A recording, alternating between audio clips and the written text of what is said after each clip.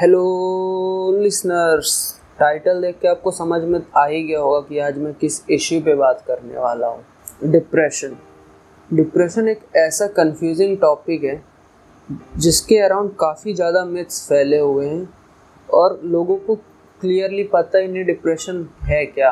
खास करके इंडिया जैसी कंट्री में जहाँ पे लोग अपनी फीलिंग्स के बारे में ज़्यादा शेयरिंग नहीं करते हैं, वहाँ पे डिप्रेशन के केसेस बहुत ज़्यादा हैं। तो आज मैं आपको बताऊंगा डिप्रेशन के कुछ फैक्ट्स, कुछ मिथ्स, और इसे जितना बेहतर हो सके उतना बेहतर समझाने की पूरी कोशिश करूंगा।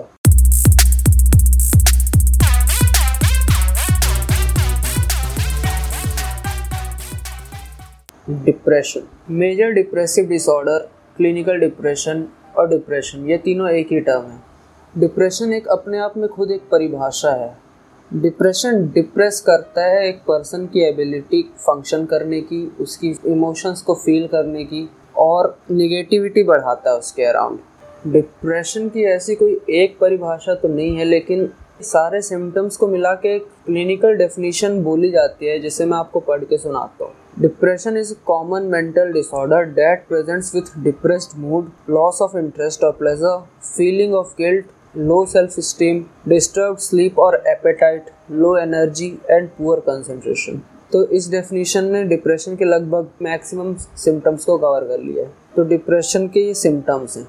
डिप्रेशन को लोग कई बार सैडनेस से कंफ्यूज कर लेते हैं। सैडनेस एक डिप्रेशन का सिम्टम है, लेकिन जब सैडनेस एक टाइम से ज़्यादा हो जाती है तो वो डिप्रेशन में आ जाती है। जैसे सैडनेस की फीलिंग, जैसे आपके नंबर कम आए या आपकी तबीयत खराब है या आपकी जॉब चली गई, आप सैड होंगे, कुछ देर के बाद वो सैड फीलिंग चली जाएगी। लेकिन डिप्रेशन में ऐसा नहीं होता। डिप्रेशन में आपकी वो सैड फीलिंग परसिस्ट करती है, रही आती है, और आप उसे कोशिश करके भी नहीं भगा सकते। कोई डिप्रेस्ड इंसान अपने फीलिंग के बारे में बात इसलिए नहीं करता क्योंकि उसे खुद नहीं पता होता कि वो उसके अंदर चल क्या रहा है। अंदर इतने सारे थॉट्स होते हैं, सुसाइडल टेंडेंसी उनमें से एक है, और वो खुद नहीं समझ पाता कि अपने अंदर क्या चल रहा है, तो वो दूसरों को कैसा समझाएगा। ऐसे में लोग समझ लेते हैं कि वो जस्ट सैड है। अब मैं आपको डिप्रेशन से जुड़े कुछ मिथ्स के बारे में बताता हूँ, फिर अपन फैक्ट्स के बारे में जानेंगे और फिर कुछ स्टैटिस्टिक्स देखेंगे डिप्रेशन के अराउंड।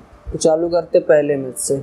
लोग मानते हैं कि हार्डवर्क से डिप्रेशन हराया जा सकता है। ये एक मिथ है। वो इसलिए क्योंकि आप हार्डवर्क से आप डिस्ट्रैक्ट कर सकते हैं खुद को, लेकिन जो आपकी फीलिंग है उसे आप दबा नहीं सकते। आप ज़्यादा काम करेंगे तो और ज़्यादा डिप्रेस ही होंगे, क्योंकि आप उन फीलिंग्स को अनअटेंडेड जाने देते हैं। अनअटेंडेड मतलब आपको उन फीलिंग्स को देखना है, समझना है। अनअटेंडेड जाने देंगे तो वो टाइम के साथ बढ़ती जाएंगी। अब जो लोग डिप्रेशन से गुजरे नहीं हैं उनके लिए रियल ही नहीं है, जबकि डिप्रेशन एक वर्ल्ड का लीडिंग कॉज है डिसफंक्शनैलिटी के लिए, और डिप्रेशन एकदम रियल है। ये बहुत बड़ा मिथ है कि डिप्रेशन रियल नहीं है। कई लोगों को पता ही नहीं है, और खास करके अंडर डेवलपिंग कंट्रीज में तो डिप्रेशन के बारे में कोई जानता ही नहीं, ना कोई बात करता है। तीसरा कॉमन मिथ है कि आदमियों को डिप्रेशन नहीं होता है या तो बहुत कम होता है। ये सही है कि फीमेल में डिप्रेशन का रेट डबल है एज कम्पेयर टू मेल, मतलब ज़्यादातर फीमेल डिप्रेस्ड होती हैं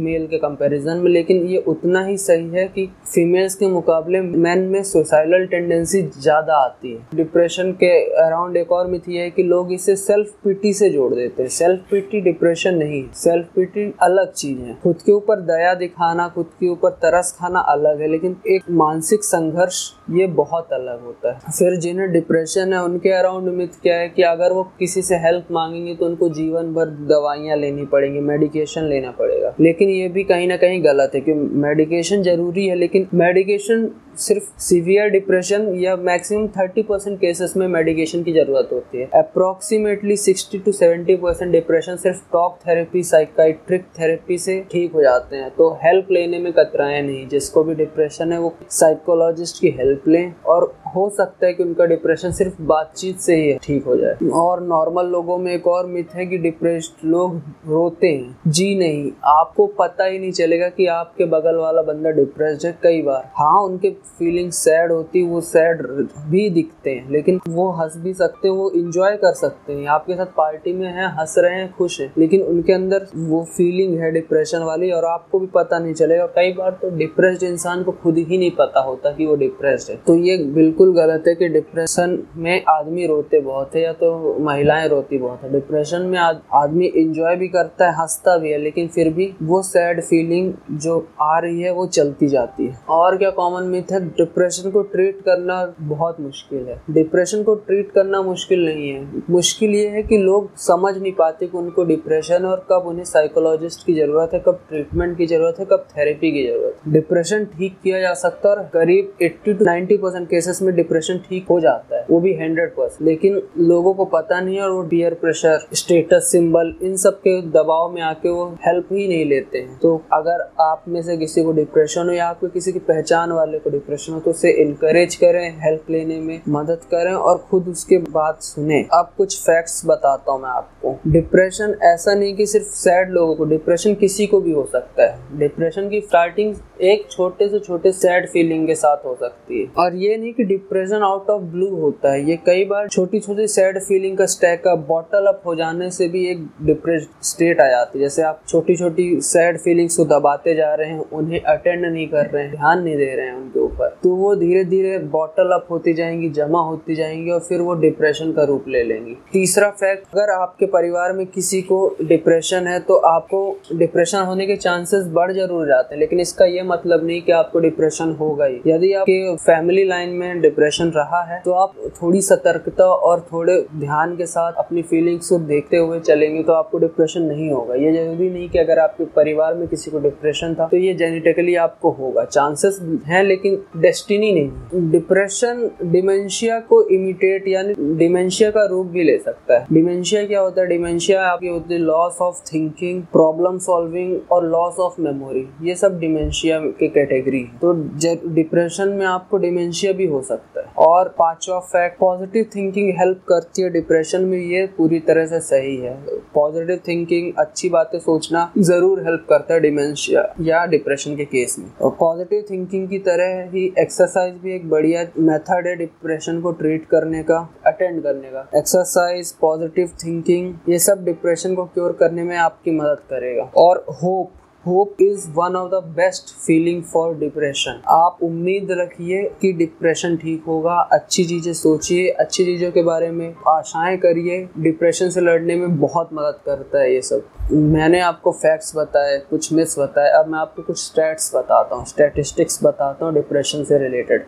कुछ साल पहले WHO वर्ल्ड हेल्थ ऑर्गेनाइजेशन ने एक लिस्ट जारी की थी मेंटल एंड बिहेवियरल डिसऑर्डर किस हिसाब से, जीवन के सबसे ज्यादा समय बर्बाद करने के हिसाब से। उस लिस्ट में तीसरे नंबर पे US है, जहाँ पे हर 5 में से 1 इंसान को डिप्रेशन है और US में ही केवल 41% लोग ही हेल्प ले पाते। US के ऊपर सेकेंड नंबर पे है चाइना, जहाँ पे 91 से 92% लोग डिप्रेशन से जूझ रहे जो हैं उनको हेल्प मिलती ही नहीं है या वो कभी हेल्प के लिए जा ही नहीं पाते या किसी से हेल्प मांग ही नहीं पाते हैं। और पहले नंबर पे है इंडिया में 6.5% लोगों ने हेल्प मांगी है डिप्रेशन के लिए। और इंडिया में डिप्रेशन की वजह से जो सुसाइड रेट है वो 10.9 या 11% पर लाख पीपल, वो भी 44 साल से कम की उम्र में। यानी कि हर 1 लाख में से 11 लोग सुसाइड कर लेते हैं 44 साल से कम डिप्रेशन की वजह से। ये भले सुनने में ज्यादा बड़ा अंक ना लगे, लेकिन एक जान भी बहुत कीमती होती है उस परिवार के लिए जिस परिवार की जिंदगी चली गई।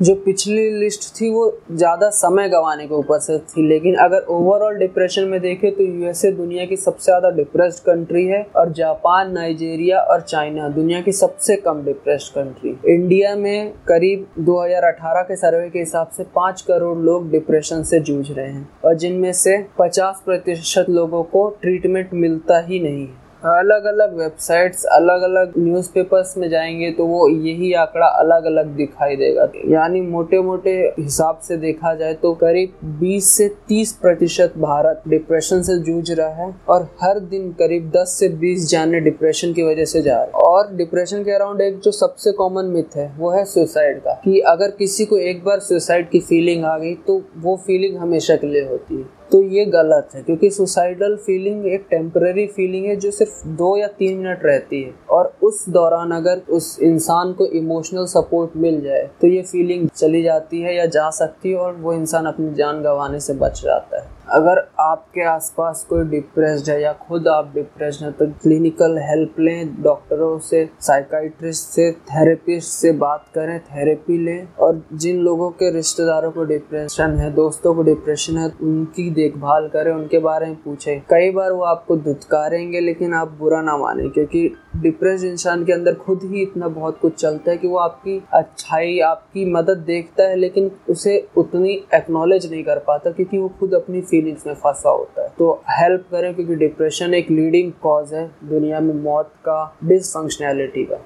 हाल ही में करीब 2 हफ्ते पहले बॉलीवुड के एक उम्दा कलाकार, एक्टर सुशांत सिंह राजपूत ने अपनी जान गंवाई, सुसाइड किया उन्होंने, मोस्ट प्रोबेबली डिप्रेशन की वजह से। उस इंसिडेंट से देश भर में डिप्रेशन के खिलाफ बातें हुई, डिप्रेशन के बारे में बातें हुई, लोगों के बीच में जागरूकता फैलाने का मौका मिला और डिप्रेशन के बारे में लोगों को समझने के लिए मौका मिला। लेकिन जैसा इंडिया में होता रहा है, दूसरा दिन आते आते वो टॉपिक डिप्रेशन से उठ के एक अलग टॉपिक में कन्वर्ट हो गया और लोग डिप्रेशन के बारे में बात करना भूल के अलग टॉपिक के बारे में बात करने लगे।